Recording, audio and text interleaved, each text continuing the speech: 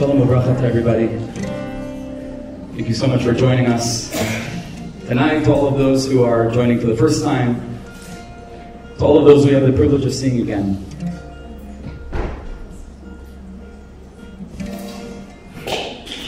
First and foremost, before we begin, Be'ezus Hashem, I want to thank Rabbi Rosh Shlita for joining us tonight, which is so special for all of us. We're so eager and excited to hear the pearls of wisdom and the deep Torah that Rabbi Ro shares. I want to thank the logistics team for all of their work. My wife Shira is not here now, I don't think. But she is. A tremendous thank you to Shira for all the work that she puts into this event and all the Eilecha events. Rabbi Naftali Schiff of Jewish Futures for making all this possible and everything else that he does.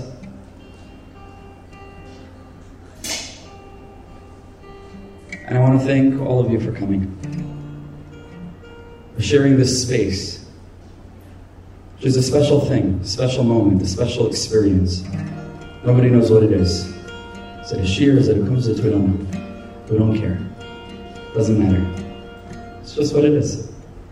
It's a time for Yidden to disconnect from the standard mundanity, the experience that we generally experience, and to enter into a space of stillness and of silence and of depth, to allow the neshama to reveal itself.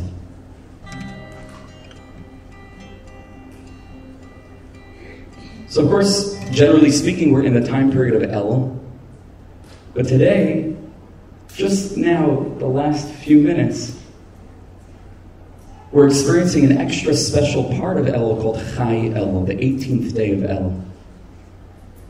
And the reason that this day is special is because this day is the birthday of the Baal Shem Tov HaKadosh. Today is the birthday of the Baal Shem. And it's not just a simple societal thing, like it's his birthday, we should throw a birthday party. It's a very deep thing, because to be born is very deep. And it's not for nothing that the particular day that a person was born is the day that that soul came to the world. Certainly not when you're talking about a luminary, the likes of the Baal Shem Tov HaKadosh.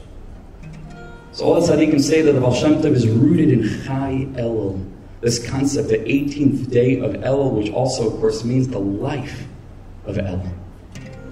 And on a very basic level, Elul is associated with Yira, with fear. Aryeh Sha'ag Mila Yira, the pasuk says, the lion roars. Who won't feel some fear? And the Shlach HaKadosh says Aryeh is the Rosh Tevis, the mnemonic for Elul, it's the Aleph, the Resh is Rosh, and Yud and Hey is Yom HaKippurim. So Aryeh Sha'ag, it's a time of trembling. There are two kinds of Yira. There's a Yira of paralysis, and there's a Yira of movement. There's a Yira of fear, and there's a Yira of awe, of wonder, of amazement that motivates, that inspires, that doesn't leave us feeling trapped and paralyzed. So the Baal Shem Tov's light is Chai Elul. It's an Elul that's moving. It's an Elul that's vibrant. It's an Elul filled with love, filled with return to our natural source, to our state, where we feel most at home.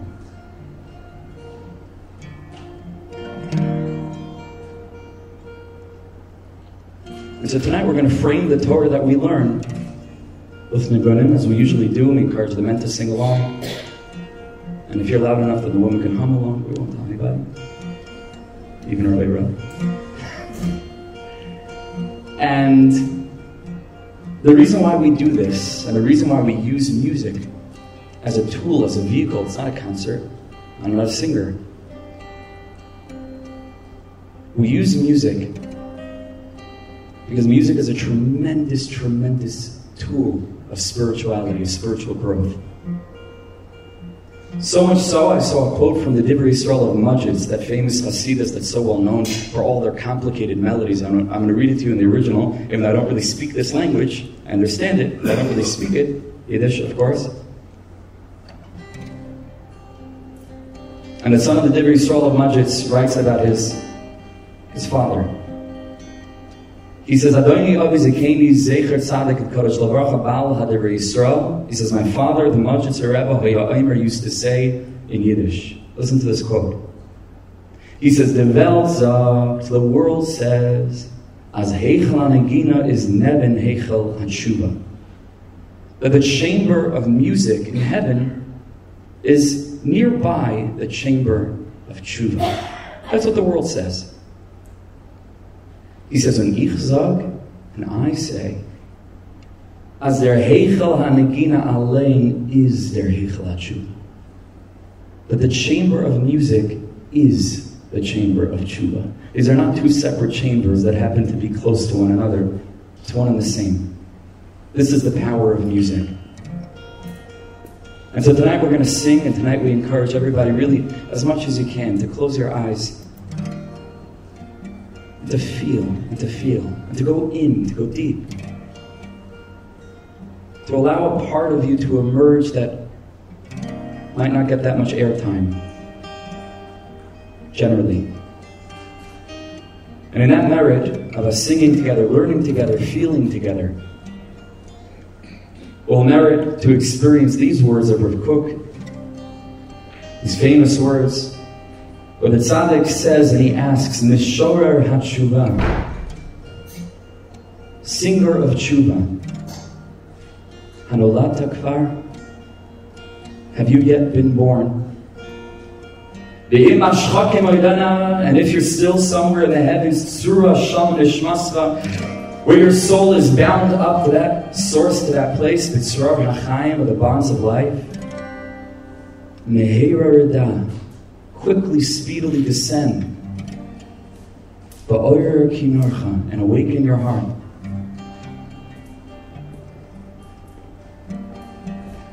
In your violin, Yishmu Kol Dak Elev, let all of those who are broken, let all those who are feeling suppressed, pushed down, confused, lost, not really sure where to turn in life, let them hear.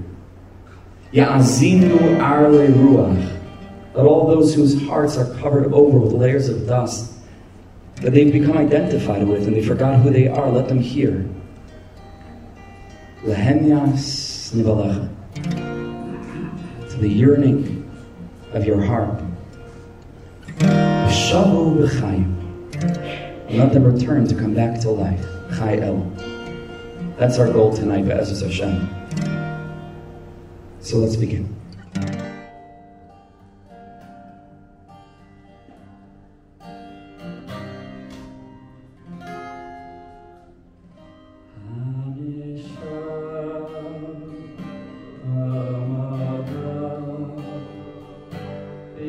Hallelujah.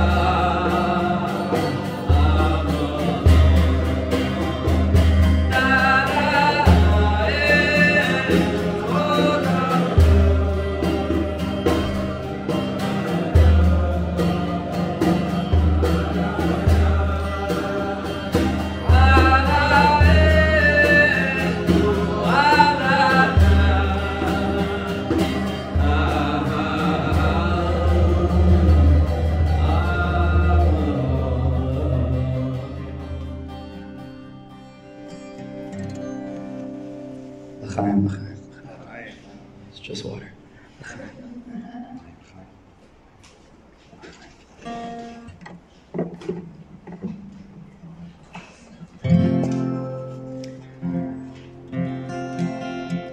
Rosh Hashanah used to say, anybody who knows a little bit music, you know that music is major and minor, right? Two different scales. It's the major scale and the minor scale. And Shlomo pointed out a very interesting thing. The whole nusach of Rosh Hashanah and Yom Kippur is in major. The major scale. Here's the difference, because I can't put it into words. This is minor. This is major. See the difference? He said that Rosh Hashanah is all about kingship. It's got to be royal. It's got to be big. Major. It's got to be big. And so here, it's a song that for me encapsulates Rosh Hashanah. And I hope that you'll sing it with me with all your heart. We should feel ready. This room should feel ready. What a privilege to be sitting together. I don't need to tell you how many walls a British person has preventing them from coming to such a thing. It's huge. It's just tremendous. So thank you all for being here. Be'ezer Hashem, next time it'll be double as big because all of you will bring one friend. Be'ezer Hashem. So let's sing this together stronger.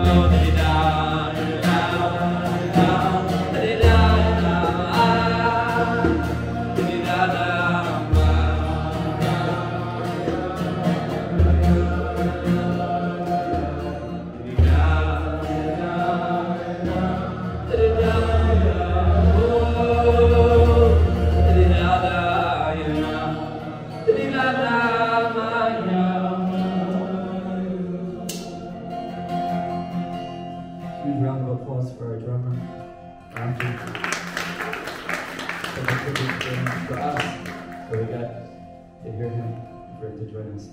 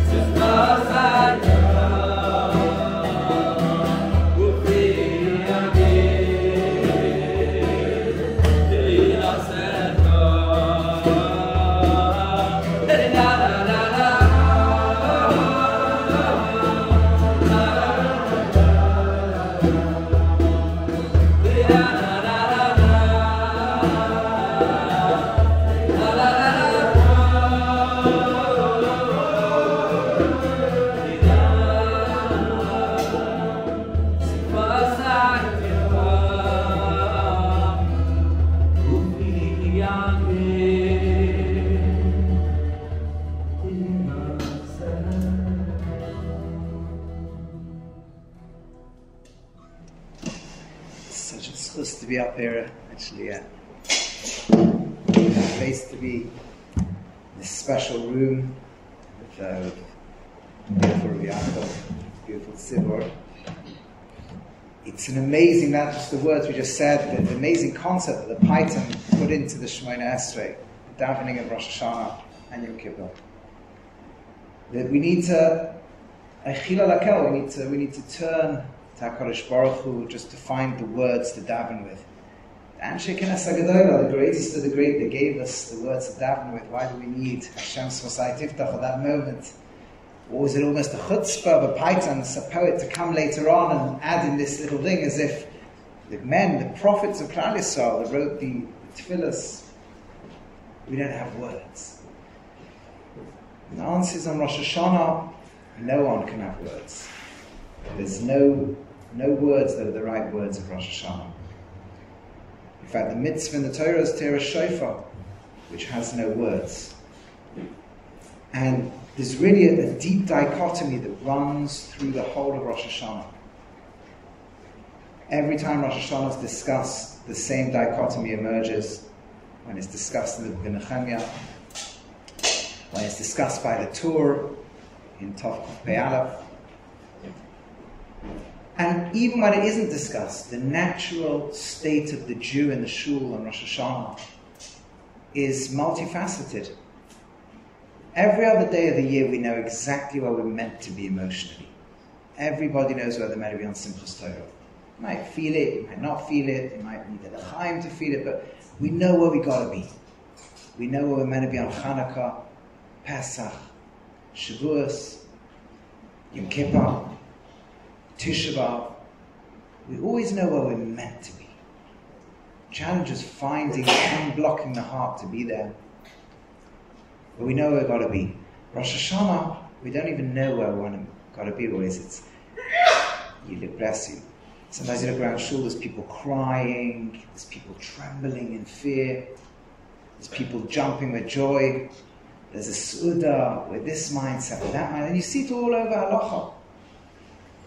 There's a siman in Shulchan Aruch, a section of Jewish law, that discusses and debates the issue of, can we fast on Rosh Hashanah? Is it allowed? Is it forbidden? Is it a good thing? Is it a bad thing? You have a lot of opinions. In the end, we hold, unless you got accustomed to the contrary, it's not a good thing. But the fact that you see there's different communities and different attitudes, fast when it's a sad day or a day of fear, or a day when, and you rejoice and eat meals when it's a day of celebration, and you see the Torah says, talking 14th, 15th century, it says that, he quotes a medrash, that everybody in the world, when they used to go in those days, in ancient times, to a court case where the outcome could be death on the spot, they would walk in shachirim, in blackened clothing, dark clothes, unwashed clothes, disheveled. It wasn't like modern, you didn't fake in a courtroom, put on a nice suit and tie and get a haircut before you came as you were. And if you'd spent weeks in fear, trembling, this could be an arbitrary, could be the person feels guilty, could be they're not guilty, but so much of the state, this could be the end of all existence. The person came in looking like that. Loichein Yisrael, this is not the Jewish people, says the Medrash. Come in Levanim, in white clothes, or laundered clothes. Cut hair, trimmed, nails cut, all the way a person will come, not as if they're about to face a capital trial. Why, says the Medrash? How can we be like this? Betuchim sheyasu lehem nes. Convinced, confident that the miracle will occur. So there's so many problems with this. We know in Senchem al-Nes, you're not allowed to be confident a miracle will occur. But is it a miracle? The miracle implies that naturally this should be the end. We're in real trouble. There's just going to be a miracle. So, well, is it naturally we're going to get saved? Then it's not a miracle. If it's a miracle, it's not natural. If it's not natural, we can't rely on it. So what's the dynamic over here? And by the way, Marshal, one of the commentaries also, so let's come in real celebration clothing. Let's wear coloured clothing. Oh no, says the Marshal, how could you do that? The books of life and death are open. One said, there's going to be a miracle. But it's serious. And you feel this everywhere we encounter Rosh Hashanah. The book of Nehemiah, the prophet tells, the leaders of the Jewish people tell the people, they're crying. The people are crying on Rosh Hashanah. He says, stop crying. Go home, eat good food, drink great drinks, and give mishlach manas, give food gifts, the one who doesn't already have it prepared. Because God's delight in you, the love, the relationship, that is your strength. So we should be crying, but we should override the tears. What's happening over here? And the deep answer, it's amazing, even in davening. On the one hand, we daven for fear. God give fright to all that you made. Real awe of you to all that you've created. All the actions should fear you. Everyone should bow down to you. Right? We're asking for fear. It's a strange thing. What do we mean? Hashem, make us tremble, make us think about what is this whole fear thing? We daven for fear. And then we have Simcha L'Aretzecha, we visualize the future. Just 3 paragraphs later, we're going to be in a time, Tzadikim Yirav Yismachu, the Olas of the Kvaspia, evil's gone, the place, and we move to this beautiful world. Simcha L'Aretzecha, V'sasa Nirecha. Elation. We're in fear, we're in elation, we're all over. And the deep depth is that Rosh Hashanah is both of these. Because one brings the other. See, a normal din, a normal court case asks one question. What justification do you have? You can have a court case about somebody suing you. Do you have a right to money or property or something? You start to think, well, naturally I have a right. Did I lose my right? Did I do something wrong? Did I do something right? Court case capital offense, Chalila, right to life. Well, I start with the right to life. Did I do something bad enough to lose it? And Rosh Hashanah is different to every other court case that could ever exist. Because in Rosh Hashanah, the judge and the litigant, it's all one thing. It's the creator of the universe. In a day that does not belong in the year. Rosh Hashanah is not the day in time. The only Rosh Hashanah event that we read about in the Torah is the 6th day of creation, the creation of man, the Garden of Eden. For 2 days we step out of the normal world. We step back into Gan Eden, the Garden of Eden, the programmatic room, the mind of the creator of the universe. As he asks the question he asked on the very first day, Na'aseh Adam, let us make man. The Medrash says, who is he asking Na'aseh Adam to? Who is he asking let us make man to? Who is the us? And the Medrash says different answers. The Malachim, the spiritual worlds, the whole of creation. Since we said it's the birthday of the Baal Shem Tov, the Baal Shem Tov says, God doesn't just ask all of creation. He asks man himself.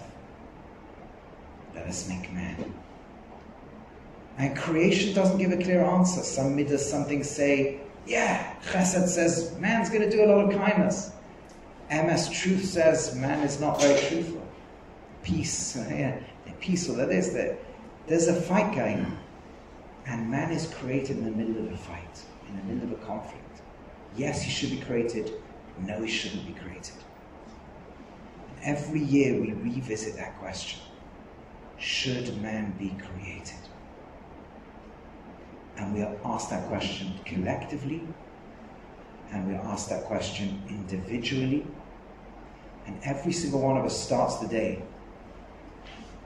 a bit anxious leading up to Rosh Hashanah. And then we first thought in shul is, well, okay, I know I've been quite good this year, but I haven't been good enough, and I'm going to be better. And if we suddenly become real with what the din is, with what the court case is, we would have the following shattering experience. There is nothing we can say to compel the Creator to create us. There is no justification we can give for our existence. We don't have a right to exist. God, I've been so good. I don't need your goodness. But I'll do better. I don't need your betterness. I don't need your children. I don't need you. I don't need the world. And if we were real with that, we would be so shattered, so filled with a yira, a pachad, a shattering fear that would strike to the existential core of our being. There was one person in the world who once understood the message of Rosh Hashanah to its purest depth, and that was Sarah Imenu, and she died. She learned from the Akedah that we have no right to life, and she stopped existing. If we were as holy as Sarah Imenu, we would hit the verge of non-existence every Rosh Hashanah. And we say to them, even angels are gripped. They haven't done anything wrong. They're gripped with the terror of non-existence. Until what comes up, when everything that accompanies our mind and blocks our mind through the year is shattered. Something at the core of our being comes up. It comes with a voice of the neshama. It comes with the voice of God saying, Na'aseh Adam, let us make man. It comes with the voice of the shofar that calls the cry of God and the cry of the soul. And it resonates so powerfully, we realize it's our voice. The deepest voice we have. The one answer we can say to Hashem, why should I create you? Not for us, Hashem. For you. Not because we have a right to it, because we don't. Not because we deserve it, because we don't. We can't. But because you want it, Hashem. You have a dream. You have a vision. You have a will. And somewhere in that dream, and somewhere in that vision, and somewhere in that will is me. I am a part of your dream, Hashem. I am a part of your vision. I am a part of your will. Until 2 minutes ago, I didn't believe that. I knew it somewhere in my head. But my egotistical world in which I'm king, I'm trying to justify, I'm trying to plan it. When that is shattered with yira, yira is not fear in the superficial. Yira is a sense of reality and awe, in which what emerges is the beauty of what I am. I am the will of God. I am God's light and a channel for that expression. That is who I am. And I want life. Hashem. Zachayin l'chaim. Because you, Hashem, the King of life, Melech Chafetz B'chaim, you want life. If you didn't want life, I wouldn't want to exist. V'chasaveinu b'sefer, and write us in the book of Chaim, of life. L'man cha, not for our sake, but for your sake, in a King Chaim. It's so incredible to believe and understand and know that we give up on ourselves year after year, and Hashem never stops giving up on us. Never stops believing in us. And we can approach Rosh Hashanah maybe feeling inadequate or broken or filthy or all the things. And Hashem says, I don't want to know about your Averas. That we'll worry about between now and Yom Kippur. I don't even want to know what you're going to change this year. We'll deal with that. I want you to know who you are. I want you to know you were created for my sake, Hashem says. I want you to know you're what I think about. I don't have thoughts except for you. I don't have, says Hashem, a will that doesn't include you. I don't have a love that isn't a love for you. You are my thoughts, you are my will, you are my vision. Touch them with me, says Hashem. In every food you eat, it's a part of my love for you, it's a part of my bracha, making you keep lots of money. In every move you make for 2 days, don't worry about the self you are all year round. This is the real self. This is who we really are. And so we say we walk into the courtroom in white robes, knowing the miracle will occur. The miracle will occur because the miracle lives in every one of us. We come back to who we are when Hashem gives us the awe of why do you exist, and all the ego evaporates. And then we experience the simcha l'Artzecha, the beauty, the magic, the majesty, what it means to live for nothing but the Melech, the King, to be his servant, to be his child, to be the voice of the shofar, to be the beautiful self we ran away from, to find it again, the call of the Gan Eden, the call of the Book of Life, the call of Avinu Malkeinu, just to touch it, the simcha l'Artzecha, the joy that comes with it, the miracle of the miraculousness of you and me and everybody else. That's what we go to, that's what we're leading up to. That should be the bracha of the year to be.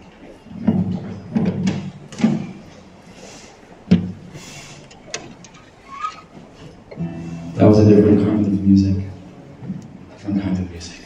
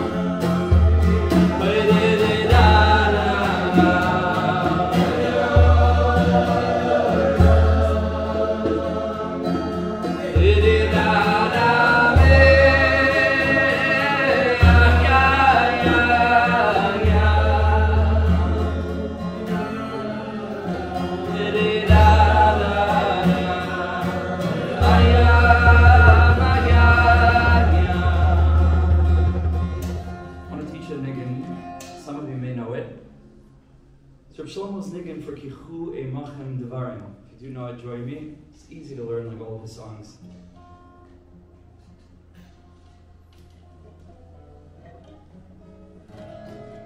Now I'm missing the string, and so I need at least 10 voices to help me make up the missing tone.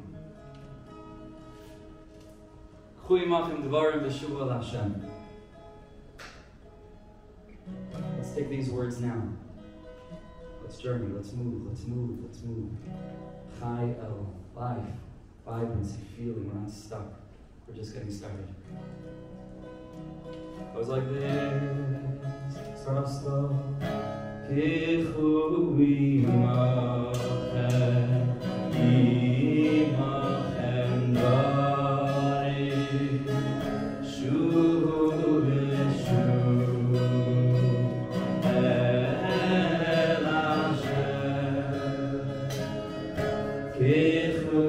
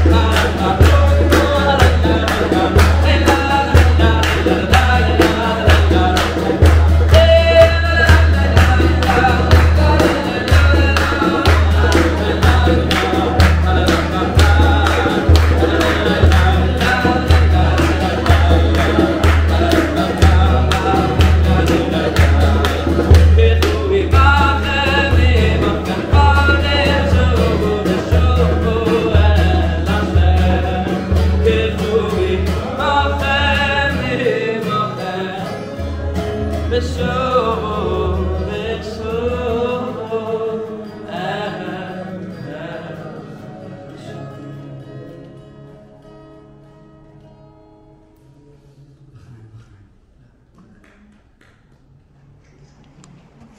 can clap if you'd like, if it makes you happy. You can clap. You can clap for yourselves. You can clap for all of Am Yisrael. We're doing a great job. We're doing a really great job. Chaz Hashem. I mean it. We should clap for all of us. There you go.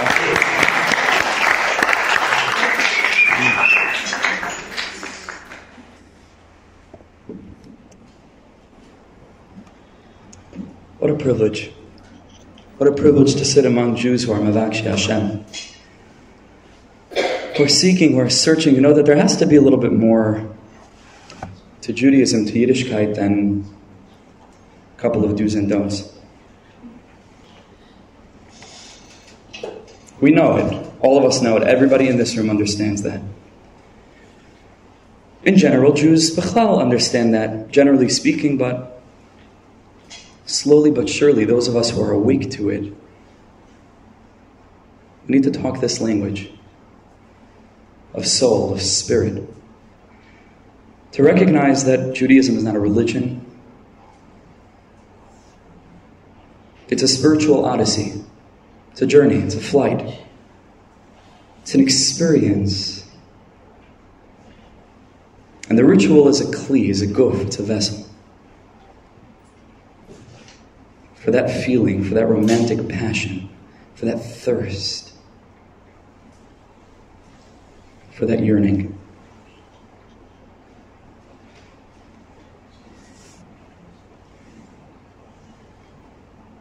What does it mean to wake up? What does it mean to wake up? To go from a state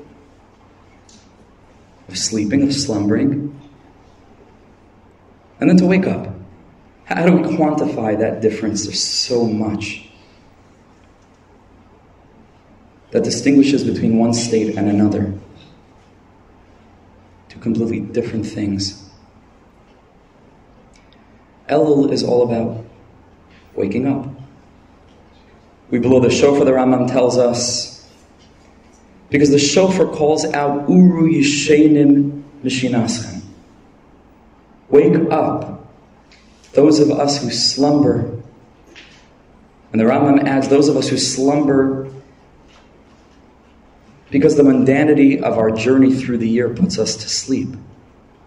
Uru Yishenim Mishinaschem. Wake up, become activated.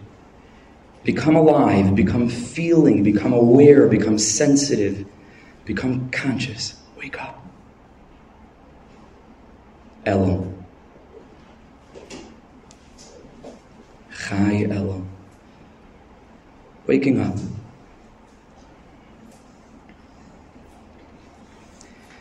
We have to ask ourselves, which part of us exactly needs the waking up?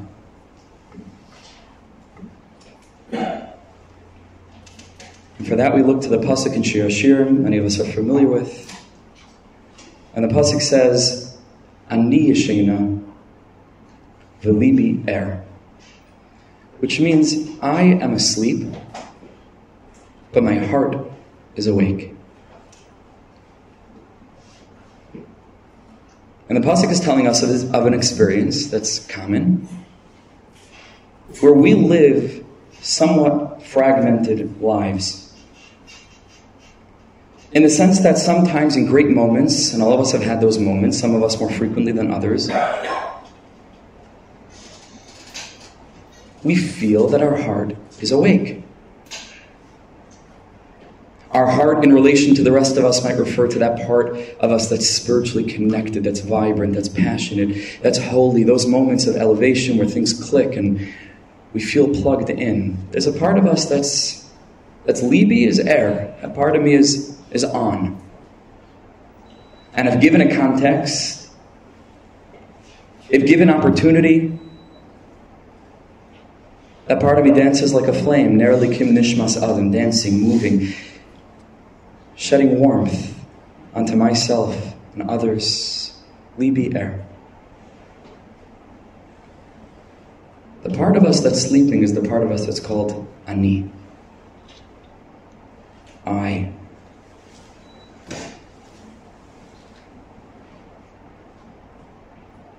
How many of us have had the experience? Again, at one point in our lives or another, it's all relative. A person stands before the mirror and they look at themselves and they say, it's just me. Just Ani. Maybe not remarkable, maybe on the contrary, we're not so proud of ourselves and where we're holding and how we're living, and some of our circumstances may be perceived by us more often than not to be holding us back. There's the less glamorous part of us that's just Ani. Libi, that part of me that's the heart, that's feeling, that's vibrant, that's alive. That part's awake, and that's great, and there will be great moments in life. But so many of us have fallen under the mistaken impression that the moments of just Ani, we put those moments and those part of our lives to sleep a long time ago. Ani Yeshena. And there's a fracture there, there's a fragmentation there. Because that means that we might perceive part of our lives as being outside the realm of serving God or connecting to God. It's the frustrating little moments that are as least spiritual as we might imagine. And it can happen anytime. We can walk down or float down the stairs, as some of you have described doing after previous events, Chazei Hashem, and you walk out into the parking lot and there's a frustration. Someone's pulling out and maybe it's your car, something, right? So that's Ani. That's just some low aspect of our humanity, and there's anger and frustration. Like, what is this? And that's one tiny example, but it plays out across the spectrum of our life experience. The Ani is Yeshena.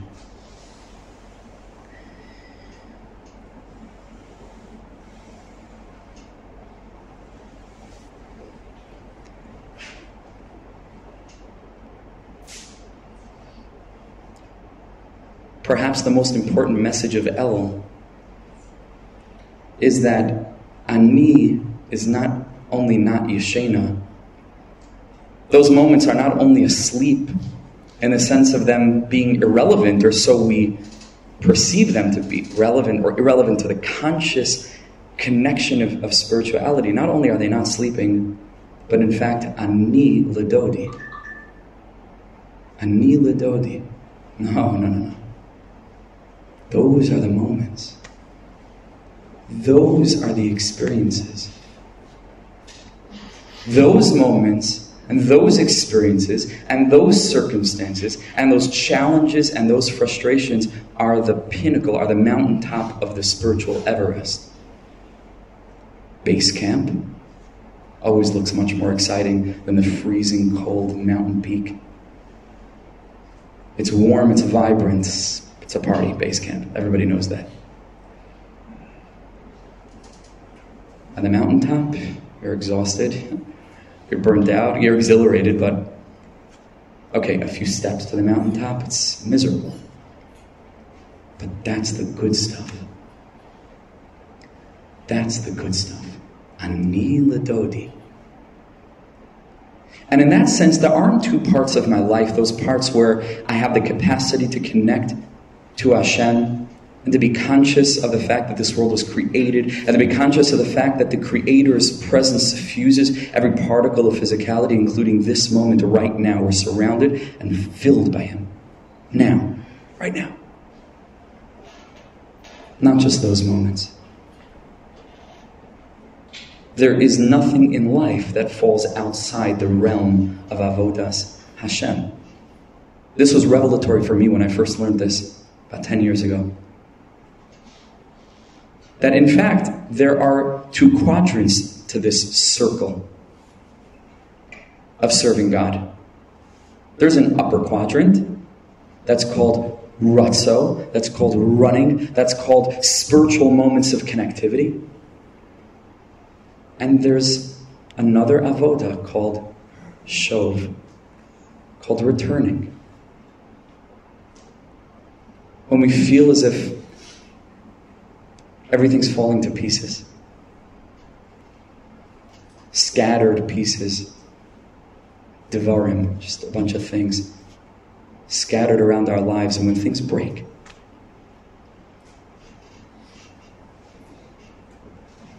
There's the path of the tzaddik, and there's the path of the Baal Tshuva. And it's not separate people.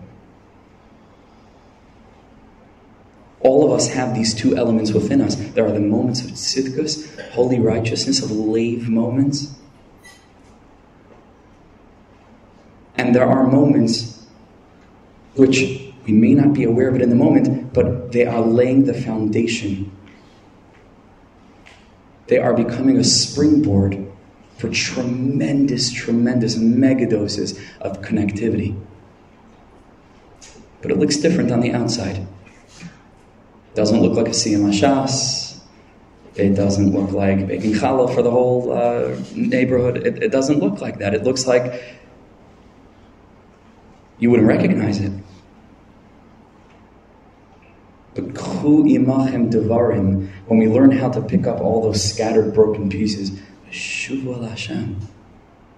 Karav Hashem l'nishberei leiv. Hashem is close to the brokenhearted. Those are not moments which fall outside the realm of service of God. It's a different kind of service of God. Prime time. Prime time. Karav Hashem l'nishberei leiv. And the ultimate pinnacle of this, and it sounds radical, but bear with me. The ultimate pinnacle of this is the concept of tshuva. Because it's not only when things go on outside the realm of our perceivable illusion of choice that we experience.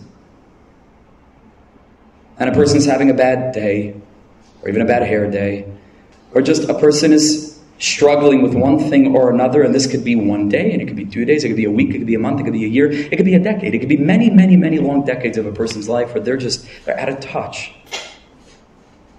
Because of some external circumstance. It's not only that.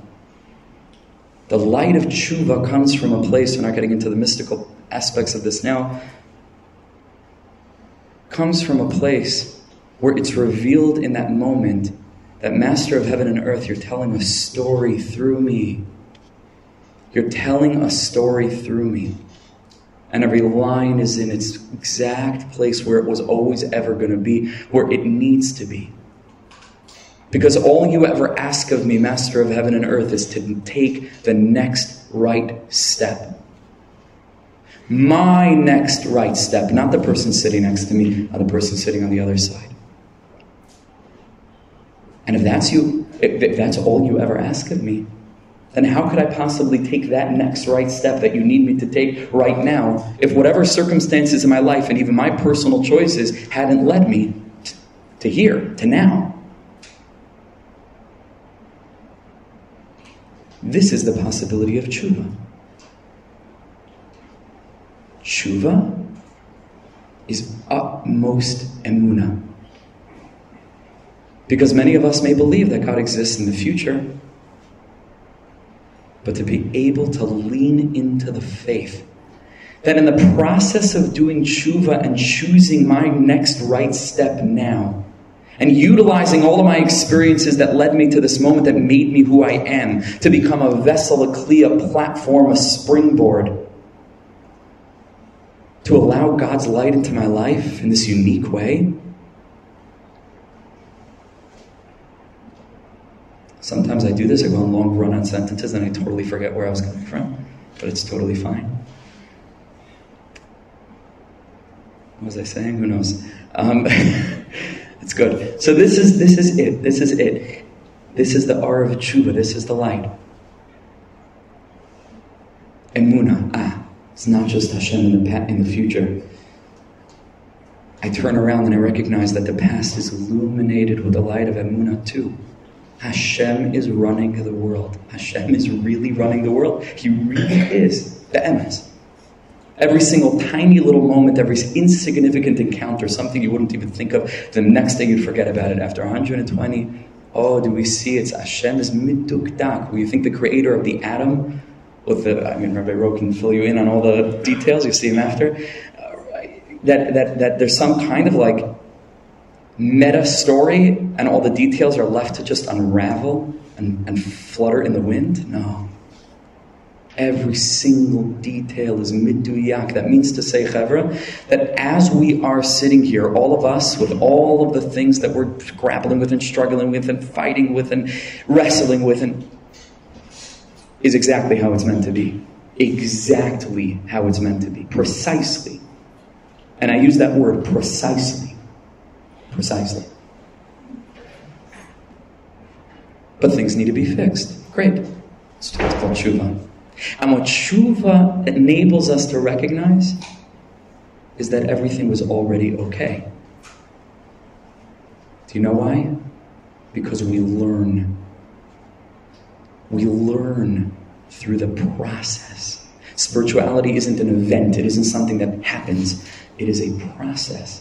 And sometimes it's a process that you can only understand with a very, very, very clear vision of retrospective clarity, 20/20 vision. But then you turn around and you say, how much did I learn about letting go? How much did I learn about asking others for help? How much did I learn about being sensitive to other people that struggle with the same things that I learned how to struggle with because I struggle with them? Hashem's telling the story of our lives. Like Amos ki echyed, David Melech says, I don't want to die, I want to live. Because in my living, va'asaper masika, I tell your story, Master of heaven and earth. That's life, is your story. And this is the tikkun. This is the fixing. And that's why we had on the flyer, atonement at 1 mint. And it's not just a cute play on words. It happens, we looked it up. It is the actual etymology of the word atonement, is 1, at 1 mint. Because I come to recognize that there weren't 2 halves of my life. The half where I have the capacity to connect to God, and the half where it was just hopeless. Ani Yeshena. It was all awake all the time. It was all alive because it was being told by a conscious being who's awake and alive, and it was the essence of life. Chai Elul. At 1 mint. We feel at peace, we feel whole when we leave Yom Kippur. Ani l'daidi. All of that unremarkable stuff that I thought I should put away, no, ani l'daidi. It's plugged in. So without going into long things now, I'll close with a story. This is the aura of the Baal Shem Tov, friends. This is the light of the Baal Shem Tov. The Baal Shem Tov revealed to the world that emunah is not something to experience cerebrally. We can check off the box, 13 Animaments, you finish davening every day. Yes, I believe that, I believe that, I believe that. Intellectually, I understand that this world is created by a singular being, and I can prove it philosophically, and it's all intellectual. The Baal Shem Tov for the final generation, like Habakkuk before him, taught that v'hemidan al-achas, that if we want to live a life that's founded on a principle of unity, then v'tzadik be'emunasai yichyeh. Emunah has to be something that's alive to us, that's vibrant to us all the time, not just in shul, and not just when we're in front of a sefer, and not just in a moment of radical amazement and wonder when we encounter nature, but literally all the time. In the most mundane of moments, there is no such thing. It's just life, the whole experience of life, from beginning to end. Kolel, everything, including everything. That was the Baal Shem Tov. So maybe this is the hashkacha, that the Baal Shem Tov was born on this day, Chai Elul. Because if Elul is the intense pinnacle zenith of faith, and faith is bound up with an experience of vibrancy with life, so then there can be no other day that the Baal Shem Tov is born but Chai Elul. With Tzadik be'emunah yichyeh, like the Baal Shem Tov taught again and again and again, b'chol drachecha, Da'ehu. On all of the paths that you take, know Him, recognize Him, be aware of Him, thank Him, connect to Him. I'm going to read to you a short story, as I often like to do. Sing a few more Nagunim and we'll end.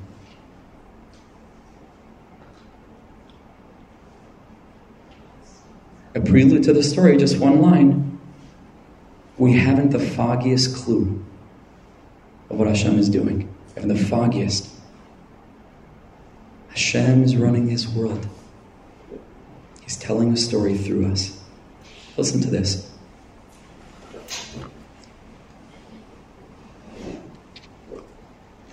This is a letter to the editor. If you've heard it before, it's kedai to hear it again, and I know that because I read it once and I cried, and then I read it again and I cried.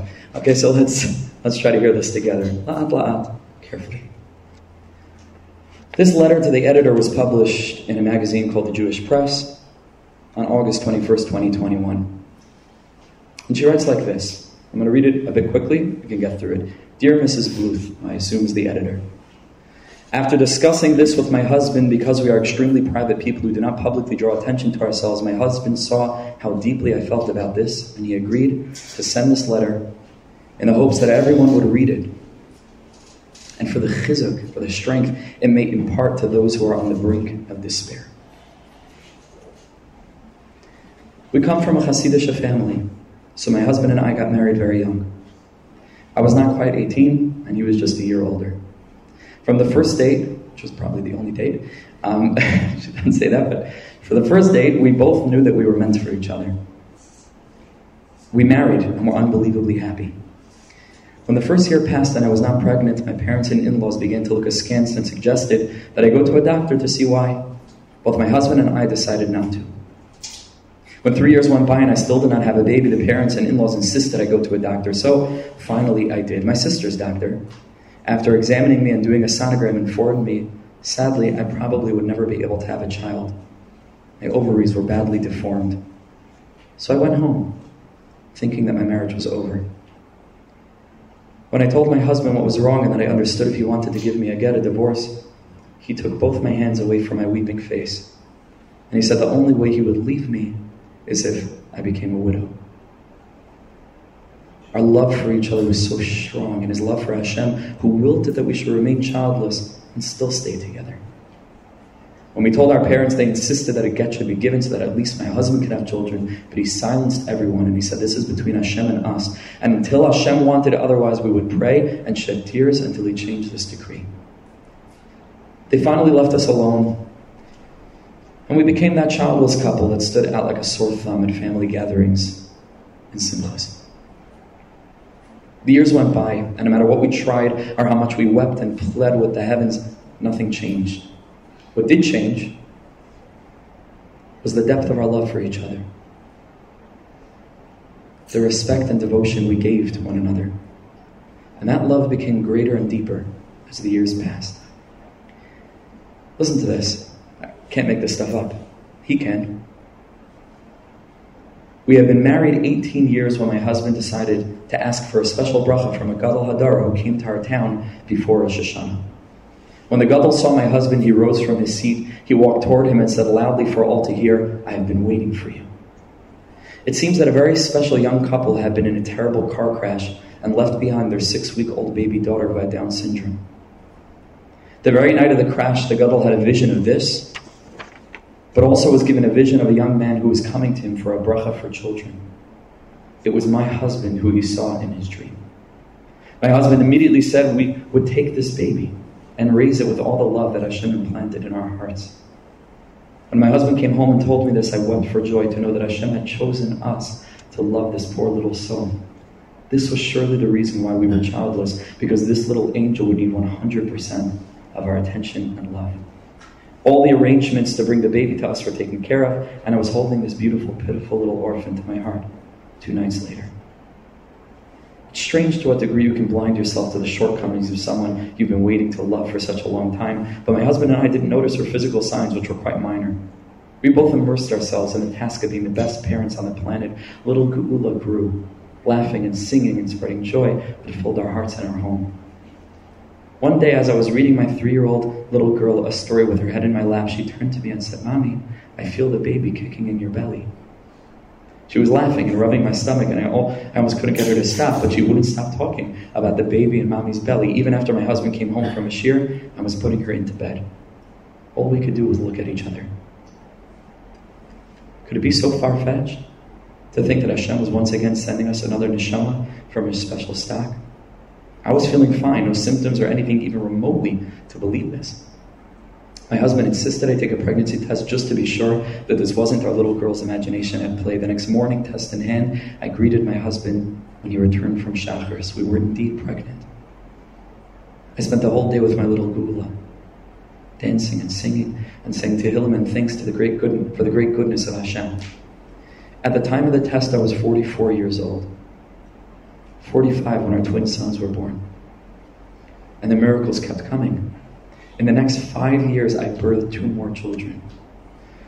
My special child, who never lost her connection to her Heavenly Father, always knew about our miracles before she did. She was a great older sister who helped me care for her brothers and sisters with an unearthly love and devotion. We were so blessed. And we thanked Hashem every day for Geula and the miracles she brought with her. I am 83 now. Geula was called back to her Maker 13 years ago. She passed peacefully in her sleep. It was as if she had known she fulfilled her task on this earth, and so she kissed me before she went to bed. And she asked me to sit by her bed as she said Shema. She smiled at me, and she said, "Thank you for being the best mommy and tati in the world."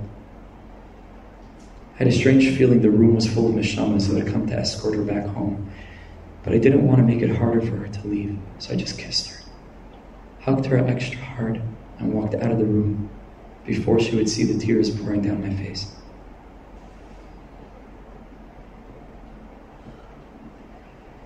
In the kitchen, my husband was weeping.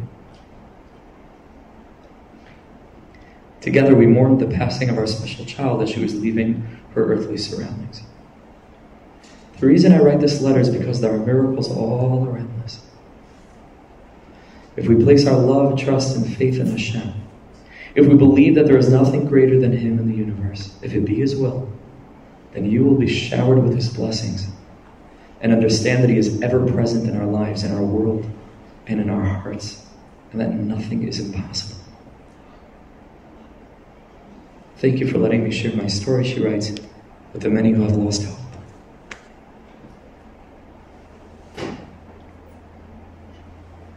We don't know the end.